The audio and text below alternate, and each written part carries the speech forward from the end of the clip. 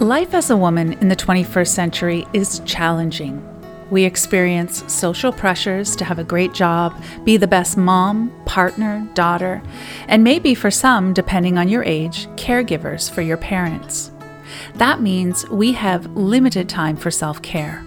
But did you know that taking just 20 minutes of me time 3 to 5 times a week will actually make you calmer, centered, and more productive in whatever it is that you need to do?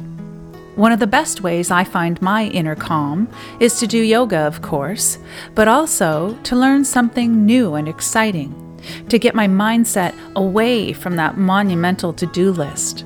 Life is so serious so much of the time, so it's important to lighten up and take a break from it all. In this podcast, we will be discussing topics that I find fascinating and that help me get into a positive, present moment headspace. Appropriately titled Yoga, the Moon, and Me, we will be discussing yoga, of course, but also spirituality, travel, the moon, her energy and her phases, and, well, life. You can find a new podcast here each week, sometimes just me, and sometimes I'll have a partner in crime. I don't take myself too seriously, and I believe that most problems can be solved by a conversation and 60 good minutes on a yoga mat. So from my sacred space to yours, welcome to the Yoga, the Moon, and Me podcast. This podcast is brought to you by Pieces of You Manitoulin, offering in-person and online courses and healing sessions. If you are interested in learning how to connect with your higher self, check out Ashley's upcoming program called Your Guiding Light, beginning Thursday, November the 3rd. This is a 5-week program introducing students to muscle testing as a way of checking in with the higher self. In this way, you bypass your ego and go straight to what is truth. Students will also learn a technique called sway release, which is a waking hypnotic technique that works with the right and left hemisphere of the brain. We use sway to release old programs which do not serve you and to invite in new beliefs which will serve your highest and greatest good. For more information, go to www.piecesofyoumanitoulin.com, and that's pieces, P-E-A-C-E-S. Hi everyone, thanks for joining me today. Today we're talking about the ebb and flow of our spiritual connection. And I was thinking as I was preparing for this podcast that this topic could be a wee bit risque. I'm sure you've all experienced going to a party and there's always that one person that wants to talk about politics or religion and get everybody all fired up. You know, those moments when you don't know where to look and you want to say something, but you don't want to offend anyone. Well, I'm ripping off the bandaid today, and I'm just going to talk about it. I'm only going to talk about religion for a moment, and then we'll move on to spirituality. So here's my backstory with religion. I was born and raised a Christian, Protestant to be specific. Sidebar, I was 52 years old when I realized the word protest is part of the word that defines my religion. Feels like another podcast. Anyways, I went to a small rural Ontario United Church, so I suppose from birth really, I had access to the notion of God or a higher power. In my early years, I was taught what it meant to be religious, how to be a good Christian, the 10 Commandments, and so on. Back then as a kid, I think I went through all the typical feels. Sunday school was pretty fun, learning, praying, hanging with friends. But we always had to go to both, Sunday school first, and then another hour of church. So that, for a little kid, felt pretty long, and the sermons felt over my head, dry, boring. I always thought it was ironic that I had to sit up and pay attention while the old boy behind me fell asleep every single week. Can you imagine being that poor minister, looking out at your crowd, your congregation, and seeing everyone nodding off? That's got to be tough. I feel like my relationship with religion has changed over the years. Why don't we define a few things first? Because in my mind, religion and spirituality are two separate things. So, definitions. Religion. the belief in and worship of a superhuman power or powers, especially a god or gods, a particular system of faith and worship. Religion is organized. There are rules and hierarchies, and this is something that you do as a group. Spirituality, the quality of being concerned with the human spirit or soul as opposed to material or physical things. Spirituality involves the recognition of a feeling or sense or belief that there is something greater than myself, something more to being human than sensory experience, and that the greater whole of which we are a part is cosmic or divine in nature. So my take on this, religion is worshiping as a group, and spirituality is more of an independent endeavor.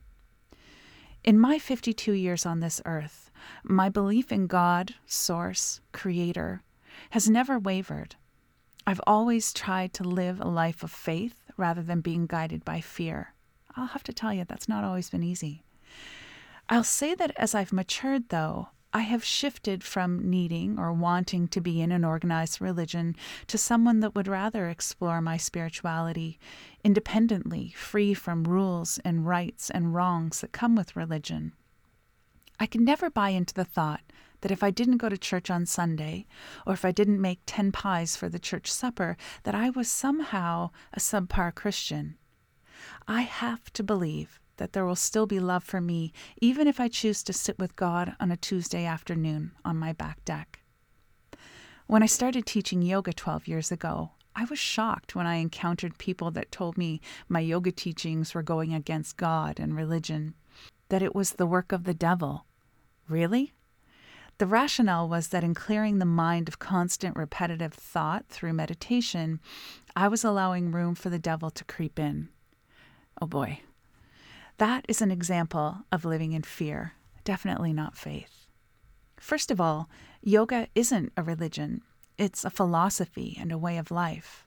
And I've always stood firm in the belief that when I pray, I talk to God, and when I meditate, I allow space for God to talk to me. If anything, I think my yoga practice has deepened my connection to Source by meditating regularly and setting aside my thoughts and worries, getting out of my head.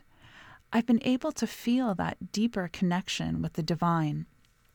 Taking time to see Creator in everything is something that I try to practice as often as I can. And right now, it's autumn in Canada. Well, it's just so easy right now to do, as I think we're all trying to spend as much time outdoors as we can, surrounded by the magnificent colors.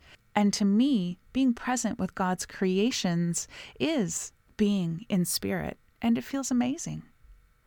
There are times, though, that life gets crazy and busy. And in these moments, when we are so firmly planted in the mundane aspects of this earth experience, our connection to spirit can feel quite distant. I think the reality is we are the ones that are distant. It's not like God has left us in a lurch because we haven't made the right pies. Creator is always present, there supporting us. It's us that are just too busy to notice. A few weeks ago, a client of mine sent me a note that she was struggling with her connection to God, Source, Creator. And I think that's normal at times. Sometimes we feel glorious, cup completely full, radiating with God's light and love. And other times we feel distant and disconnected. My advice to her was just to trust in the ebb and flow process and to be okay with where she is right now. Experience has taught me that the more I fight against something, the more it will persist. If I'm able to sit in the present moment and become the observer of what is taking up my attention, what is distracting me, then I am better able to move out of this place with ease rather than resistance. Spirituality for me is listening to my soul self rather than fumbling along being guided by my ego. For example, my ego might tell me to be jealous when my neighbor gets a new expensive car. But my soul self guides me to be happy for them, to celebrate their wins with them as if they were mine too, because after all, we are all connected. Spirituality for me is feeling connected to my ancestors, even the ones that are no longer on this earth plane with me. Feeling their love and support long after they have taken their last breath in their physical body. Spirituality for me is living in grace, assigning value to friendships, relationships, experiences, rather than stuff that honestly becomes unimportant the minute we attain it. Spirituality for me is learning to love and accept myself as God would love and accept me. So when these feelings leave me, I know I am in the ebb and flow process. Living in faith, I'm always sure that my connection to Spirit will return. It's just a matter of time. Final thought. I don't know about you, but I have places that I can go when I'm feeling disconnected.